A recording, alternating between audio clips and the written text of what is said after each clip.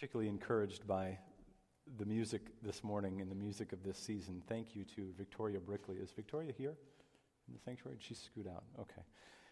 Victoria and the team have led us well over this last season, and I'm very grateful for them. The Bible says to give honor to those whom honor is due, and honor is certainly due our music team. Thank you, Victoria, and your team. Let's pray together. Father, I come encouraged. I thank you for the second week of Advent. I thank you for the great privilege that is mine now to preach the gospel by expounding the Bible to the people that you have given me to love. I thank you, Father, for this congregation, and we thank you above all things for the gift of the Lord Jesus, who we ask, Lord Jesus, that you would stand forth from the text that was just read for us. Would you help us to navigate this wonderful ancient account of Zechariah and Elizabeth? Show us, Lord, how to be faithful to the Scriptures. We want to cut a straight line through this passage and handle it well. And we want to see why this is of shattering relevance for us in our day today. So come and fuse the first century with the 21st century by the power and presence of your Holy Spirit as we lift up Jesus. In his name we pray. Amen. 53 years ago, songwriters Edward Pola and George Wiley penned an instant Christmas classic and released it in October of 1963. There have been folks who have covered it over the years, from Garth Brooks to Harry Connick Jr., but I think you might agree with me that it was Andy Williams' original version of "It's the Most Wonderful Time of the Year" is the one that is burned on our collective memory. I won't embarrass any of us by singing it from the pulpit this morning, although I am given to sing from time to time from the pulpit. But you know the basic thrust of the song, right? It's a rather American, blatantly secular approach to the Advent season. Nevertheless, it's the most wonderful time of the year, we're told, right? With kids jingle belling and everyone telling you, be of good cheer. It's the happiest season of all, with those holiday greetings and gay happy meetings when friends come to call. There'll be parties for hosting, marshmallows for toasting, and caroling out in the snow. There will be scary ghost stories. Scary ghost stories. And tales from Christmases long, long ago. There'll be much mistletoeing, and hearts will be glowing when loved ones are near. Friends, it's the most wonderful time of the year. Well, sort of, right? Even a cursory listening to some of those lyrics, we're not struck with wonder so much as panic, right? Everyone telling you be of good cheer. I mean, how much of that can you take any given day? Folks just dropping by your house unannounced. Like when you're 2.5 hours deep into a Netflix binge and they just drop by unannounced. Scary ghost stories? Are you kidding me? This is the most wonderful time of the year? I wonder what the rest of the year holds, right? Well, the song attempts to paint a positive portrait of the Christmas season in our culture. I think we'd have to admit it's all rather idealistic than realistic, right? What the song fails to highlight are the all too common realities, such as loneliness, depression, relapse into addiction, or destructive patterns of behavior. Holidays are very well known for those realities. In fact, it's simply not true to say that this is the most wonderful time of the year for an increasing number of people in our culture. In fact, I much prefer the frank realism of verse 3 of "It came upon a midnight clear." Remember that one? "And ye beneath life's crushing load, whose forms are bending low, who toil along the climbing way with painful steps and slow." That is an accurate portrait of the Advent season for many in our midst, right? Just scraping by beneath life's crushing load. And I won't ask for a show of hands right now, just a knowing glance will do. But I wonder if you're in one of those seasons right now, or perhaps you've been in one, or somebody maybe you care about very closely to you right now in your house, or maybe in your web of relationships is there under that crushing load.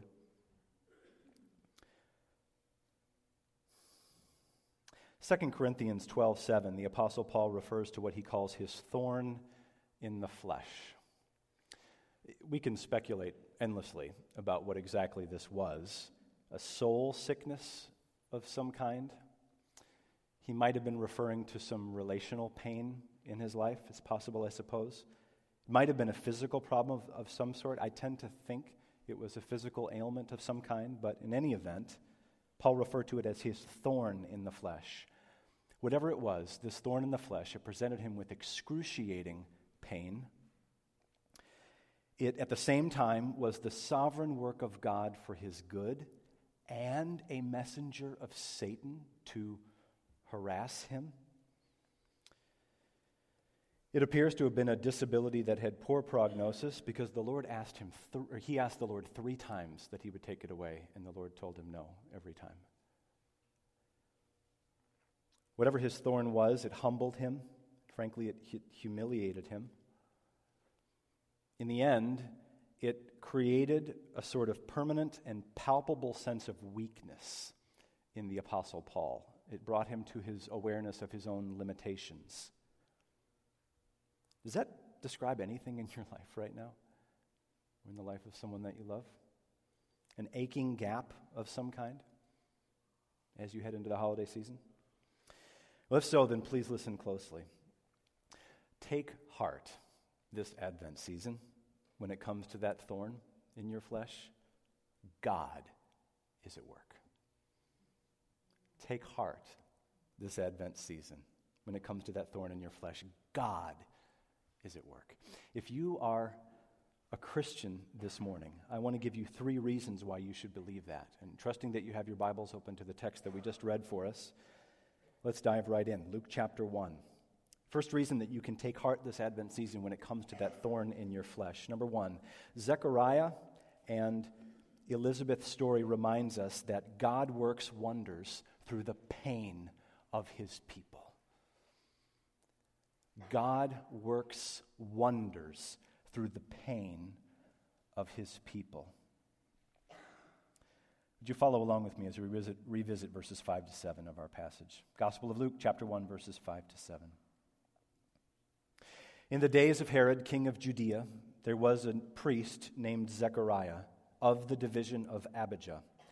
And he had a wife from the daughters of Aaron, and her name was Elizabeth. And they were both righteous before God, walking blamelessly in all the commandments and statutes of the Lord. But they had no child, because Elizabeth was barren, and both were advanced in years. God works wonders through the pain of his people. Our story unfolds nearly 2,000 years ago in the ancient Near East, at a time when Herod the Great was king over a particular region of ancient Palestine known as Judea. Though he was called the Great, there was truly very little great about him. He was appointed by Mark Antony in the Roman Senate about a generation prior to the birth of our Lord. He was a self-serving and violent and vain ruler over the Jewish people. In verse 5, we're introduced to the first major characters in Luke's gospel, Zechariah the priest and his wife Elizabeth. The text tells us that both of them came from priestly families, Abijah and Aaron. This is a remarkable pedigree for this couple. This couple has holiness in their family lineage. But not only do they have holiness in their family lineage, it appears that they have holiness in their very lives as well. Verse 6 is striking, isn't it? The text says, and there's no footnote on this, they were both righteous before God, walking blamelessly in all the commandments and statutes of the Lord. Now, stirring into this, a text like 1 Kings 8:46, which says there's no one who does not sin, or a text like Romans 3:23 that reminds us that all have sinned and fall short of the glory of God, including Zechariah and Elizabeth, no doubt. We want to understand verse 6 within the parameters of these verses. No one except Christ himself is sinless, but let's not gut this text of its force either. Luke is making a major league statement about the holiness, about the godliness of this couple. They were both righteous before God, walking blamelessly in all the commandments and statutes of the Lord. The idea here of blamelessness is the idea of blamelessness in comparison to those around them. They were above reproach in the eyes of people.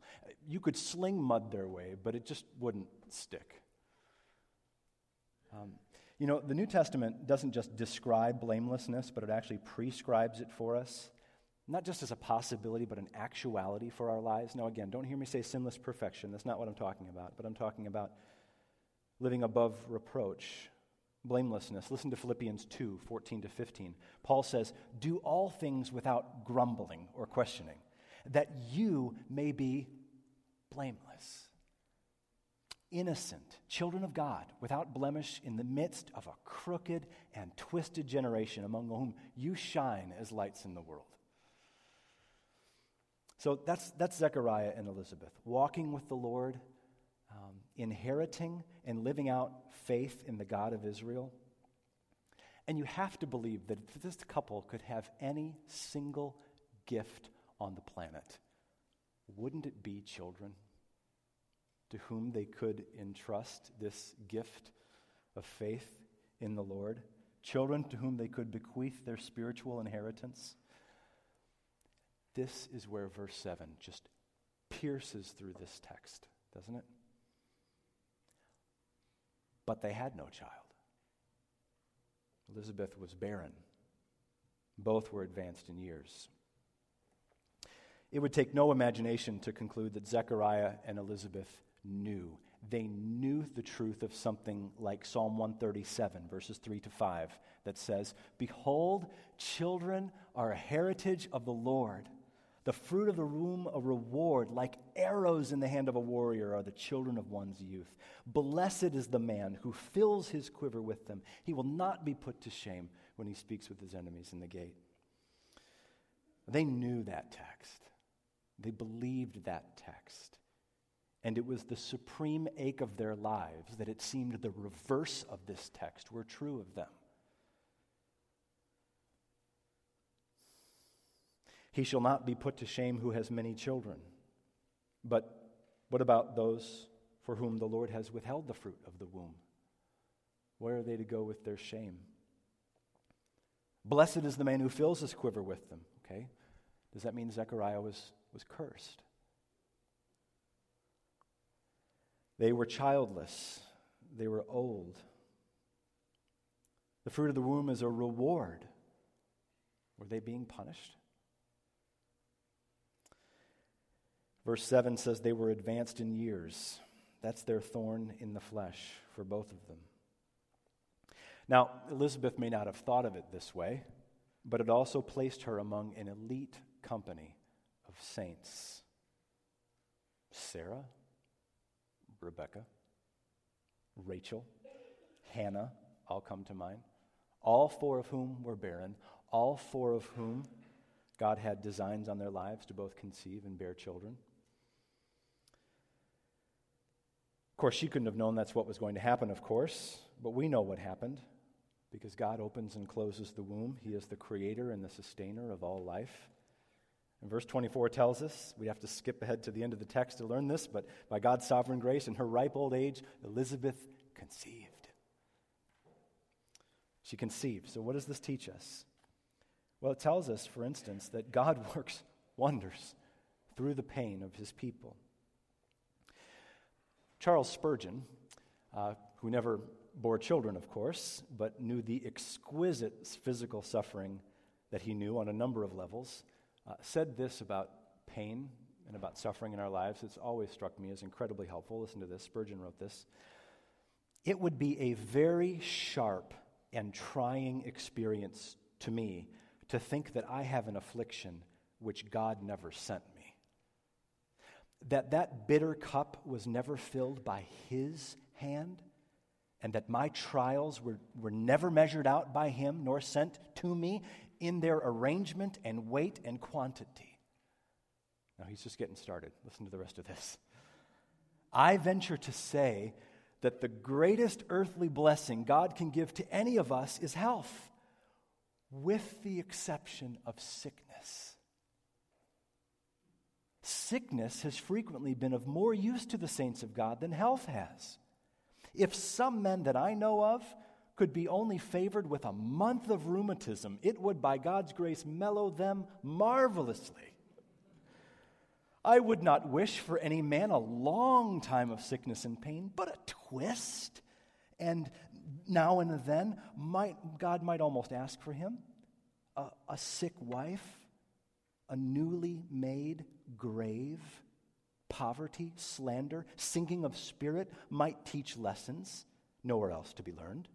Trials drive us to the realities of religion. End quote. I hope you believe this, that God assigns and designs and ordains the suffering of his people for our good.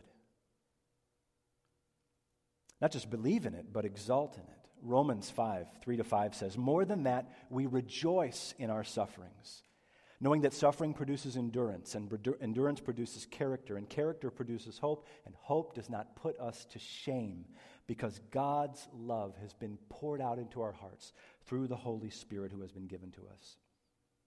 Finally, 1 Peter 4:19, Peter says, "Therefore let those who suffer according to God's will entrust their souls to a faithful Creator while doing good."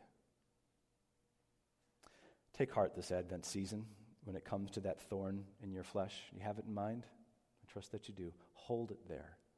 Hold it in mind. And know this: Zechariah and Elizabeth's story reminds us that God works wonders through the pain of his people. Second point. Zechariah and Elizabeth's story reminds us that God works wonders through the prayers of his people. Zechariah and Elizabeth's story reminds us that God works wonders through the prayers of his people. Would you follow along with me once again, and I'll read verses 8-13. "Now while he was serving as priest before God, when his division was on duty, according to the custom of the priesthood, he was chosen by lot to enter the temple of the Lord and to burn incense. And the whole multitude of the people were praying outside at the hour of incense. And there appeared to him an angel of the Lord standing on the right side of the altar of incense. Zechariah was troubled when he saw him, and fear fell upon him. The angel said to him, 'Do not be afraid, Zechariah, for your prayer has been heard, and your wife Elizabeth will bear you a son, and you shall call his name John.'" God works wonders through the prayers of his people. Verses 8-13 have prayer written all over them. 3 times we see a reference to incense. You see that there? Verse 9, verse 10, verse 11. They all smell of the scent of this ancient aromatic spice. You say, well, what's the big deal? Well, a lot is the big deal. First century Jewish temple worship is what's going on here. The people of God are gathered round about the house of God, the temple. The temple was the geographic location on earth where God made his very presence to be known and enjoyed. And it was the role of priests like Zechariah to enter into the temple confines and to burn incense and to offer sacrifices in what was known as the holy place. This is an extraordinary honor for Zechariah. At the time, it would be important to know this. There's about 18,000 priests in the nation of Israel. And it says Zechariah is chosen by lot. So his division is on duty, and he gets selected by lot. This is a once-in-a-lifetime opportunity for Zechariah to burn incense in the holy place. This is something that he would simply never forget. And the central burden of these 6 verses is that God and his people are at prayer during this time. Now, in the Bible, in both the Old and New Testament, incense is employed as a metaphor for prayer consistently. Now, think about this man. Zechariah is childless. It's the thorn in his flesh. It's the pain of his entire adult lifetime. And while he's chosen to enter the holy place and offer sacrifices to God, while the smell of incense is burning around him, what do you think the cry of his heart is at that moment? Well, you don't have to guess to know. Psalm 141, verses 1 and 2 say this: O Lord, I call upon your name. Hasten to me. Give ear to my voice when I call to you. Let my prayer be counted as incense before you, and the lifting of my hands as the evening sacrifice. That's what he's living out, Psalm 141, verses 1 and 2 here. And in verse 10, we read that the whole multitude were praying outside at the hour of incense. And it's at that moment that the angel Gabriel appears to Zechariah in the holy place just to the right of the altar. And Zechariah is scared stiff. He is terrified at the sight of this holy, angelic messenger, this visitor. And Gabriel says to him then, just to calm him down in verse 13, do not be afraid, Zechariah, for your prayer has been heard. And your wife Elizabeth will bear you a son, and you will call his name John. Imagine this. This is the lifelong thorn in your flesh. You've prayed about it more times than you can possibly recall. All you've known is your married life with this thorn. As much as you tried for it not to consume you, the presence of this thorn has just become your identity. And now here in a moment, this messenger of God, Gabriel himself, this angel, is telling you the waiting is over. The thorn is removed. And with the gift of this child, the ache of your heart will be made whole. And it all happened in response to prayer. You see how powerful prayer is? As we study the Gospel of Luke in the coming year, we're going to taste and see just how powerful prayer is. Here's why we want to be a praying church. Because our Savior is a praying Savior. Just a little tour through Luke's Gospel. Luke 5:16 tells us that Jesus would withdraw to desolate places to pray. Luke 6:12 says that in these days Jesus went out to the mountain to pray. All night he continued in prayer to God. Luke 9:18 notes that at one point the disciples note that Jesus was praying alone. But then at the time of the Transfiguration, chapter 9, verses 28 to 29, the text says Jesus took with him Peter and John and James, and they went up the mountain to pray, and he was praying. Finally, Luke 18, 1 to 8, we read that Jesus tells his disciples a parable to the effect that they ought always to pray and never lose heart. Did you know that? That you are to always pray and never lose heart. Why does Jesus commend prayer to us so often, both by his personal example and his teaching? Because it gets the attention of God. If you like, it works. Prayer matters. It moves the hand that moves the world. Jesus taught that we ought always to pray and not lose heart. So I'll just ask, with reference to the thorn in your flesh, do you? Do you take hold of God in prayer? And like Jacob in Genesis 32:26, say to him, I will not let you go unless you bless me. God delights to answer the long unanswered prayers of his people. Alexander Maclaren, one of my favorite 19th century preachers, said this: God delays often, but he does not forget. Blessings may come today as a result of old prayers which have almost passed from our memory and hope. There's somebody in the sanctuary this morning that's the product of about 8 years of my prayer.